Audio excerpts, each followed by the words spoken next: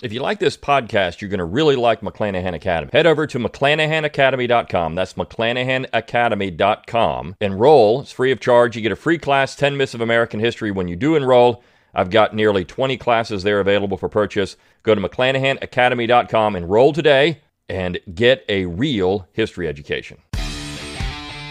The Brion McClanahan Show, episode 509. It's time to think locally and act locally. Welcome to the Brion McClanahan Show.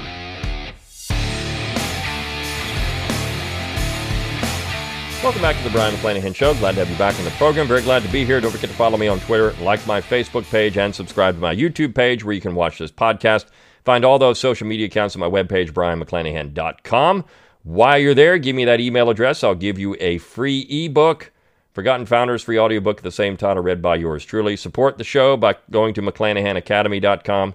Always free to enroll. You get a free class when you do enroll, 10 Myths of American History. Purchase one of my classes there or 12 of my classes there. You keep this podcast free of charge. Also, you can click on that support tab at BrionMcClanahan.com. That's BRION, McClanahan.com. You can also click on the shop tab at BrionMcClanahan.com. Purchase one of my books. Go to Learn True, TRUE, LearnTrueHistory.com. All those things, of course, help support this show financially. And you can share this podcast around on social media. You can rate it where you get your podcasts. You can let people know you're thinking locally and acting locally, which we talked about yesterday, of course, to the left. Now, that you're a bad person now if you do that. Unless you're a leftist local advocate, you're a bad person. If you're a conservative local advocate, you're subhuman because you are just hiding all kinds of nasty things about yourself. This is the stuff we get. You expect it from these nincompoops. But, that was a good, good piece on localism yesterday, or how not to think about localism. And then, of course, today we're going to talk about another local issue. And this one I found to be funny. We're wrapping up the week with this week. I saw this when I was looking through some material on just kind of surfing around. And the headline grabbed my attention. I've talked about this a little bit before, but you see what these people really want. Now, let me explain some things about the opposition to the local. The Rebecca Weiss piece is very clear. I'm still in favor of localism. I still like localism. It's still a good thing. It's still a great thing to have localism, but it has to be done in the way I say. Now, I think Rebecca Weiss would not be against. I don't know. Maybe she would be against beef or some of the other things. A lot of the leftists are. They're against these things. But they're also against these leftists, these localists, are also against leftist localists, things like air conditioning. They're against it. They think it's dangerous. And you do have even some people on the right that would be against it. Now, I know an individual was against air conditioning because he says it makes you weak. Now, I live in the South, so I love air conditioning. Air conditioning is awesome, and I wish more people in hot areas of the world had air conditioning because it would improve their lives substantially. I believe that people in local areas should have air conditioning because it's good. It's good, right? This is something that if we want to help our fellow man, let's give them air conditioners. Let's give them air conditioners. There is, by the way, and I say that, when throughout history did people most get upset and start creating problems? Well, it's when it's hot, because they can't sit inside. They're miserable. So because they're miserable, they want to, they've got a bunch of angst and frustration, so they take it out on other people. So if they had air conditioners, look, I do think that air conditioning does make us soft in some ways. Hey, as long as we got air conditioning on, we're good. Things can happen out there. No big deal. So, if you want to calm down some hot spots in the world, and they are hot, a lot of these places, give them some air conditioners. Let people sit inside some and, not go out in the heat so much. They might get softer. They might not want to do these things as much. I don't know. Maybe that's the case. Maybe air conditioning could be, we could have, instead of a dollar diplomacy, air conditioning diplomacy, we could just say, look, instead of boots on the ground, we'll have window units on the ground. Here, we're going to give you 1 million window units. and you put these in all over the place. And let's see if your community doesn't improve 1,000,000%, because people are going to be cool and they're not going to want to go out and kill each other, right? I mean, because hey, I've got an air conditioner, you've got an air conditioner, we're good, right? So this is air conditioning diplomacy, and we're going to make sure people have air conditioning that need it. Now, of course, the lefties say this is going to ruin the world, right? And I think one of the worst things that could have happened with Hurricane Ida. As long as those hurricanes hit in the south, which is where they typically hit, right? I mean, the Gulf of Mexico, they smashed the Gulf of Mexico. You get Hurricane Michael a few years ago, blasted Panama City, Florida. But that's okay, because Panama City, Florida is the redneck Riviera, right? There's not a whole lot of minorities, right? There's some, but it's not as high as, say, New Orleans, right? So if it hits New Orleans, then you've got a major catastrophe on your hand. But it can hit Panama City and plow that over and nobody cares. New Orleans is a whole nother story because of the population, the demographics of the population. So it's going to be a big story. But you know what's amazing about that is, the power's out in New Orleans. It's bad. They need to get food. They need to get water. Anytime anybody that's lived through these things, and I have, bad ones where you don't have stuff for a while, it's not fun. And it gets hot and you get miserable and you start getting cranky about some things, right? When the air conditioning goes out in the South, you know it. And this article is about air conditioning I'm going to talk about today. But amazingly enough, it didn't do a lot of damage there. And I put out, as far as it did a lot of damage, but as far as deaths, there haven't been a whole lot. People were prepared. But I mentioned a couple of weeks back when they had that hurricane that just glanced off of New England, I said, this is a disaster.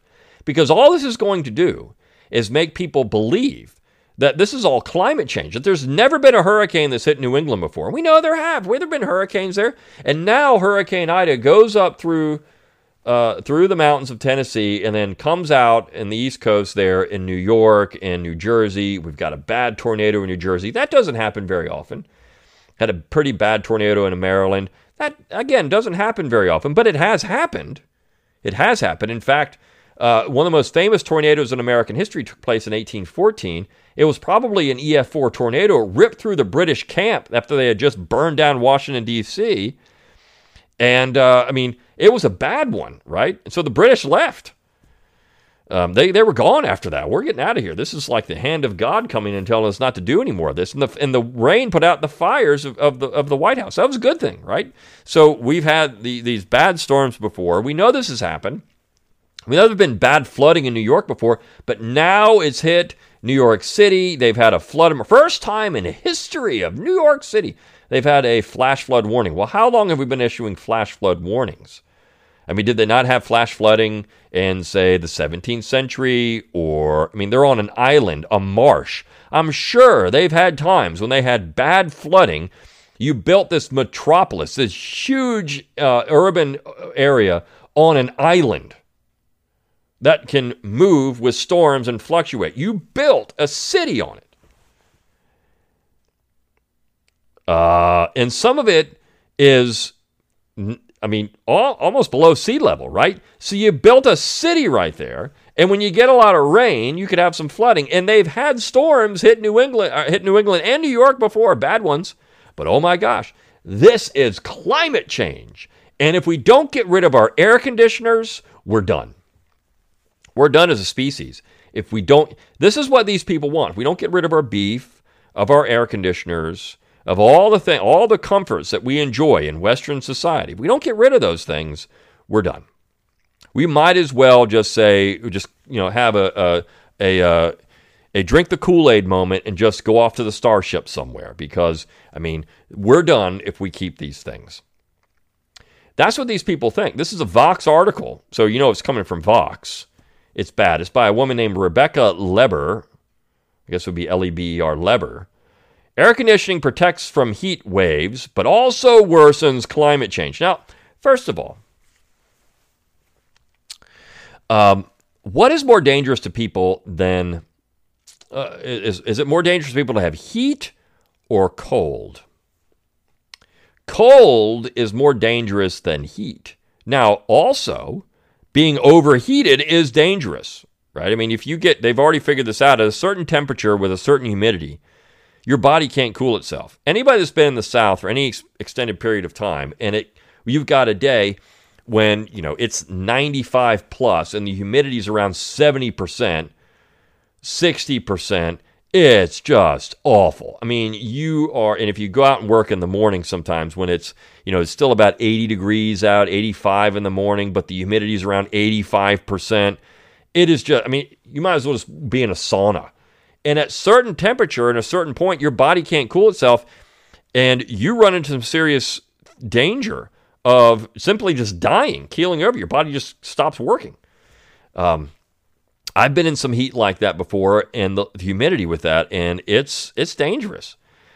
So air conditioning is a good thing, right? And if you're not used to it in particular, it's very dangerous for you to get out in that kind of heat.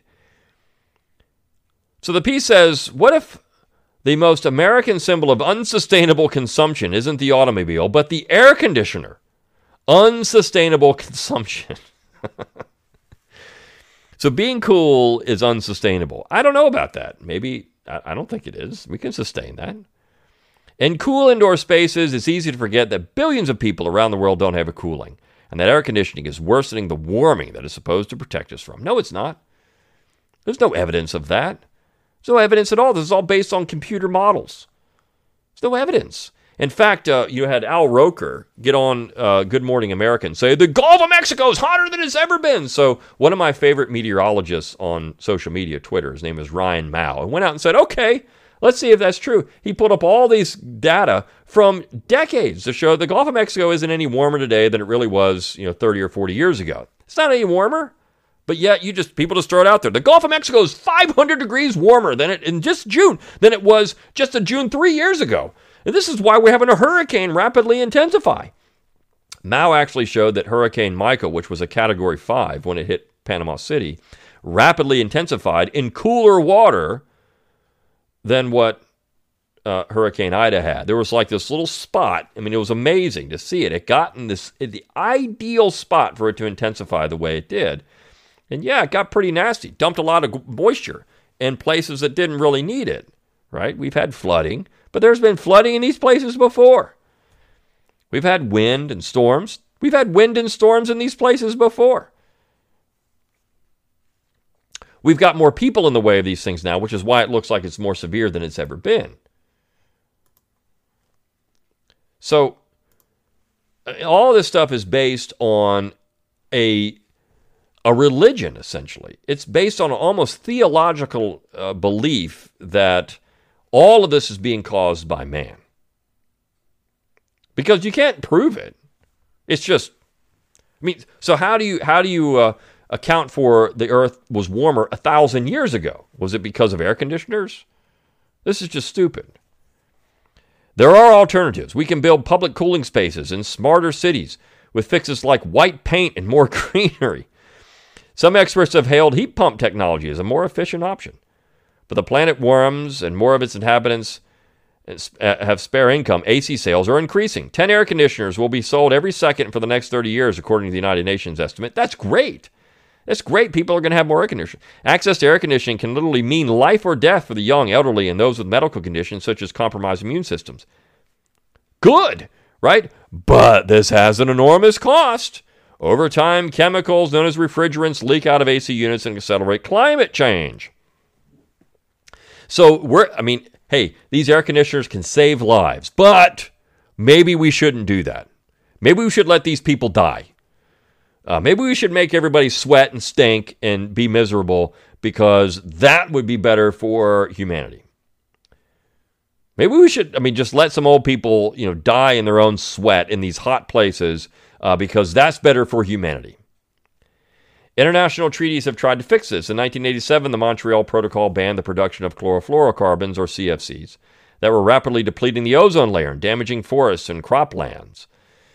I've seen some data on that, and that's even, the data is, it's even, the jury's out on whether that was the case or not. But regardless, okay, when putting chemicals into your atmosphere, it's not a good thing, right? We could all agree with that. We don't want to breathe chemicals in and things that aren't good for us, and that's not a good thing.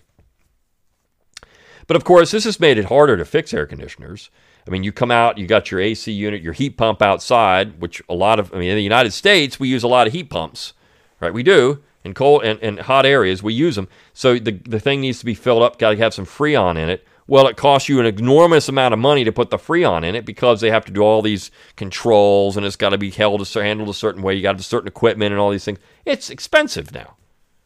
The typical narrative is that the scientists sounded the alarm, the world came together and set binding targets for phasing out the chemicals. In doing so, we averted a catastrophic threat to life on Earth. The chemicals that replace CFCs are called hydrofluorocarbons. While HFCs don't deplete the ozone, they are powerful heat-trapping greenhouse gases. Phasing out HFCs, which are thousands of times more powerful than carbon dioxide, is one of the most critical actions the world can take this decade to curb climate change. Earlier this year, the United States belatedly signed the 2016 Kigali Amendment, which extends, it's Kigali, Amendment, which extends the Montreal Protocol to almost entirely phase out HFCs over the next 30 years. So what are they going to do? How are you going to have refrigerants for your air conditioners? I mean, I'm all for finding things that are better, that work better. But there's no guarantee that they're going to find that or that these things are even causing these problems. Eric Dean Wilson, the Brooklyn-based author of the book After Cooling, is skeptical that phasing out these chemicals will be easy. He's concerned that a form of protection from a warming world could involve swapping out one chemical for another. He also made a more radical argument that in the United States and even around the world, a big cultural shift could lead to a more communal idea of cooling. Instead of a retreat to our separately cooled homes, our conversation has been edited for length and clarity. So what we should have is big communal spaces. This is Bellamy's looking backward. I mean, this is the progressive utopia. But I would question this. Well, how are we going to do this with COVID? If we have to social distance all the time, how are you going to have these public cooling spaces? Don't we need then private cooling spaces? I mean, if we can't be around each other, and this is going to be, this is what's going to happen with COVID now. We've got a social distance everywhere. So we can't have public cooling spaces. In the South used to have those. They were called movie theaters, right? You didn't have air conditioning in your house. It was too expensive. So you went to the movie theater to get cool. And in some parts of the United States, people still do this stuff. Why air conditioning is becoming a climate disaster. What you're either writing about ACs. It's easier for us to understand climate violence. Climate violence. Look at the rhetoric here. In terms of things like hurricane damage or wildfires. They're very spectacular. But what's actually happening is a lot more tedious and really difficult to narrate. Climate violence. So a hurricane, which is a weather event, is climate violence. Climate violence. Wildfires, which are caused by lightning strikes 90% of the time or more, and are exacerbated in places like California because they don't cut out their underbrush, dead trees and all that. They're not allowed to do it anymore. This is what makes those things so problematic. These are now climate violence. I realize air conditioning was a way to get at the very material nature of the climate crisis, but in a way that is quite unspectacular because the refrigerant is literally invisible to all the senses. The paradox is that we're surrounded by air conditioning, but hardly anybody thinks about it. What I hope to do with the book was by tracing the history people could consider a radically different way of living, one that doesn't have to be suffering and actually be pleasurable. This is just, hey, if we just did this, it'd be great. I think a lot of people are too afraid to even try that because they think they have to give something up. I hope that it can open the door just a little bit for people to really recontextualize what it means to be comfortable. What it means to be comfortable. I hear this all the time. Air conditioner guy comes out. You set your house on 78 degrees. 80 during the day. And 78, 76 at night. No. That's not comfortable. What's comfortable to one person may not be comfortable to another. That's not comfortable at all. I think there's something to be said for making us a bit more comfortable without the discomfort of outside air. The Montreal Protocol has been hailed as such a success at phasing out ozone-destroying CFCs that it doesn't even realize that there is still clearly a market for these chemicals in the United States. The Montreal Protocol worked. It took years and years of revision, but it started with the international community coming together and deciding that this was a crisis, that they needed to act on it now. It wasn't an easy win for international policy, but it was and remains the only international environmental treaty whose target emissions are legally binding. The Montreal Protocol was a lot easier because it targeted a Western world. The ozone crisis was seen as targeting, first and foremost, white people. The U.S. government thought that because they banned production of CFCs, that most of the world was going to follow quickly behind. The supply of CFCs would run out by the year 2000. That didn't happen. And there's really no government program still to clean it up. So because it targeted white people, so this was easy to do, right? So people would get on board with that. But then they didn't clean up the CFCs because you still got CFCs everywhere because people are still making this stuff.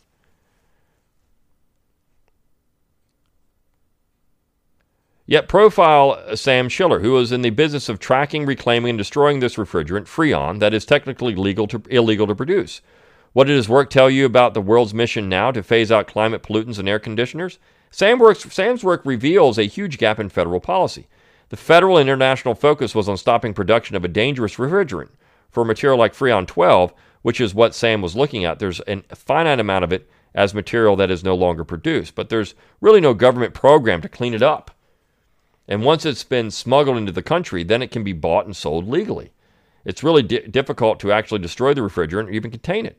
And you can imagine why, because you basically have to do what Sam did, which is to trawl the corners of the United States looking for this material, God knows where.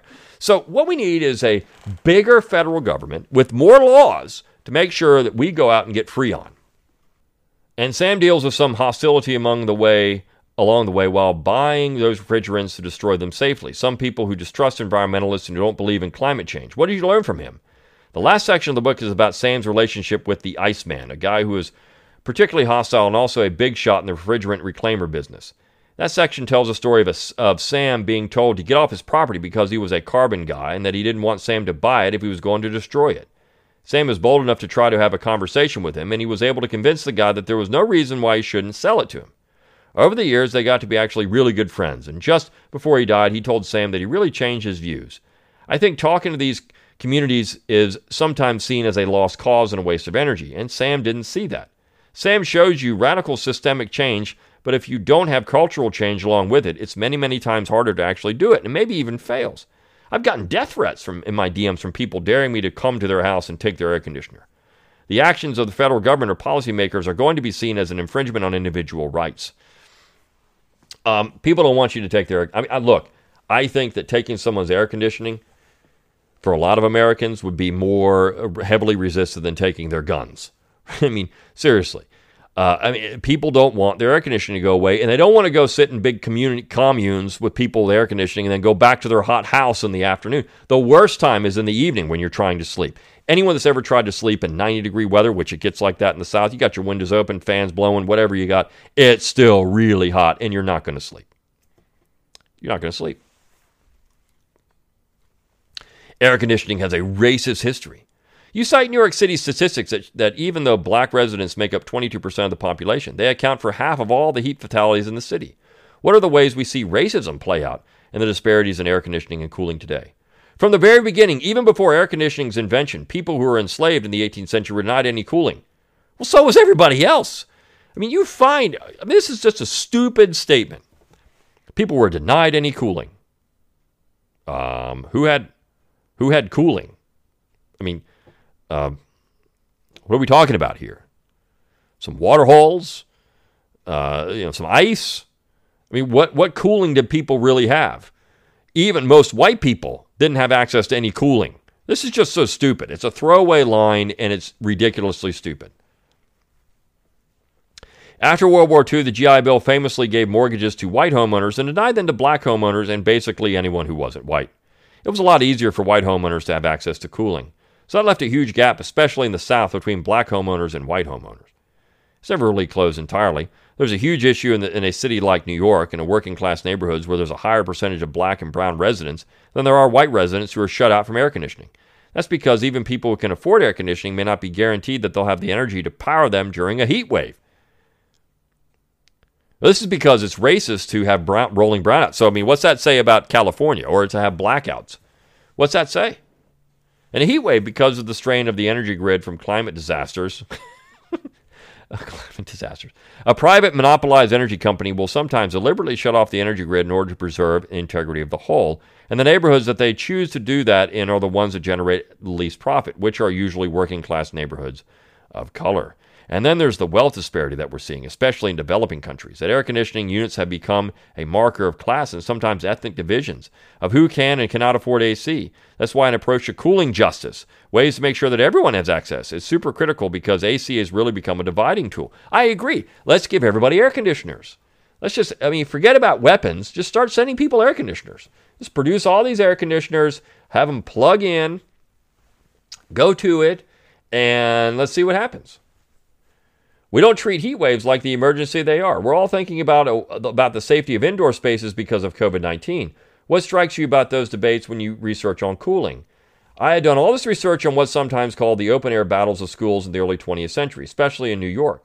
There was really fierce ideological divisions between people who thought that schoolrooms should be mechanically ventilated and others who thought that schoolrooms should have open windows. There was even a school in Chicago where in the winter they had to give students fur coats and put them on the roof. It was seen that the fresh air was healthier. Healthy and fresh air is a debatable term when you're in a city where there's lots of pollution. That debate really died out once you had central air conditioning systems toward the end of the 30s and 40s. By then it was mandated that schools were ventilated, that they're supposed to have air conditioning, although some still don't have it. With the pandemic, we see all these questions again almost exactly 100 years later. It's like we haven't really solved this. What's healthy? How much ventilation is healthy? Should public spaces like schools be cooled all the time? And I agree, right? So, how are you going to deal with this problem? If we're talking about, you in these systems, you can get UV radiation to kill things. You can have filters. You can have all of that stuff, which does keep your air cleaner and healthier. Viruses, pollutants, pollens, things like that you can take care of in these systems. All of that technology is there. You just got to do it. Many of the people reading this may be sitting in an air conditioning space right now. Probably all of them. So what is the alternative vision? I'm interested in more radical changes so that the same technology that was bred in the United States and that same definition of comfort doesn't just get carbon copied and spread to the rest of the world. See, what he really wants, look at that sentence. He doesn't want what's in the United States to be spread to the rest of. He doesn't want people to have the same comforts in the United States. And what he really wants is the United States to have less comfort too. He doesn't come out. He never really says what he wants, but I want people to have comfort. No, you don't. You want people to get rid of their air conditioning. You really do want that. That's what he really wants. He wants people, probably one of these people too, that wants you to never take a bath or take a bath like once a week. Because that's bad for the environment. It's health disasters, climate disasters, and climate violence. When you have open asphalt, which often falls in sections of the city with the working poor, you have hotter cities. Planting more trees and green spaces can lower the urban heat island effect by several degrees. You can also have better designed buildings, but that's tricky because you need new materials and lots of money. You can provide heat pumps, but you also need to redesign the building's air systems. And we also need more access to publicly cooled spaces so that we're not all individually cooling our homes. And then there are the cultural solutions. It's really worth looking at why heat waves cause so many deaths. We don't treat heat waves like the emergency they are. In a heat wave, people assume you just keep working. It's not just that people die because they get too hot. It's often because the medical infrastructure is not there. It's often that even the people who have air conditioning are too afraid to turn it on because they can't afford it. It's often because people are left alone. So we don't need to leave people alone. We need to be big brother and tell them they need to do these things. And of course, then we need to make sure we pay people's air conditioning bills and do all that kind of stuff and paint our walls white and plant some trees. Look, I'm all for planting trees in cities and having areas that are nice. And the urban heat island effect is real. And when you do have the absorption of heat in building construction materials, yes, that is a problem. But as you said, you'd have to bulldoze entire cities, right? So that's not going to happen. Air conditioning is beautiful, and it's a wonderful thing. It creates more production for people. It really does help them not have heat emergencies, these type of things. But hey, who am I to say? We got to have public cooling spaces and heat pumps. Depends on your SEER rating. They're not that efficient at times. I mean, heck, in the South, you can have a heat pump on your house, and it'll run all dang day. It'll run 24 straight hours, several days in a row, if you keep your temperature at a nice, comfortable level. It'll just run and run and run. It doesn't matter. But there are certain things. I'm all for energy efficiency and trying to do things that you can create in your walls, in your attics, in your windows, all of that stuff. We need to be looking at all these technologies to try to limit heat and also cold for people. And we need to make sure that people around the world can have these things too, right? I mean, this is a great trade item. Air conditioners, energy efficient products. It's all great stuff. When we build things, let's do that. But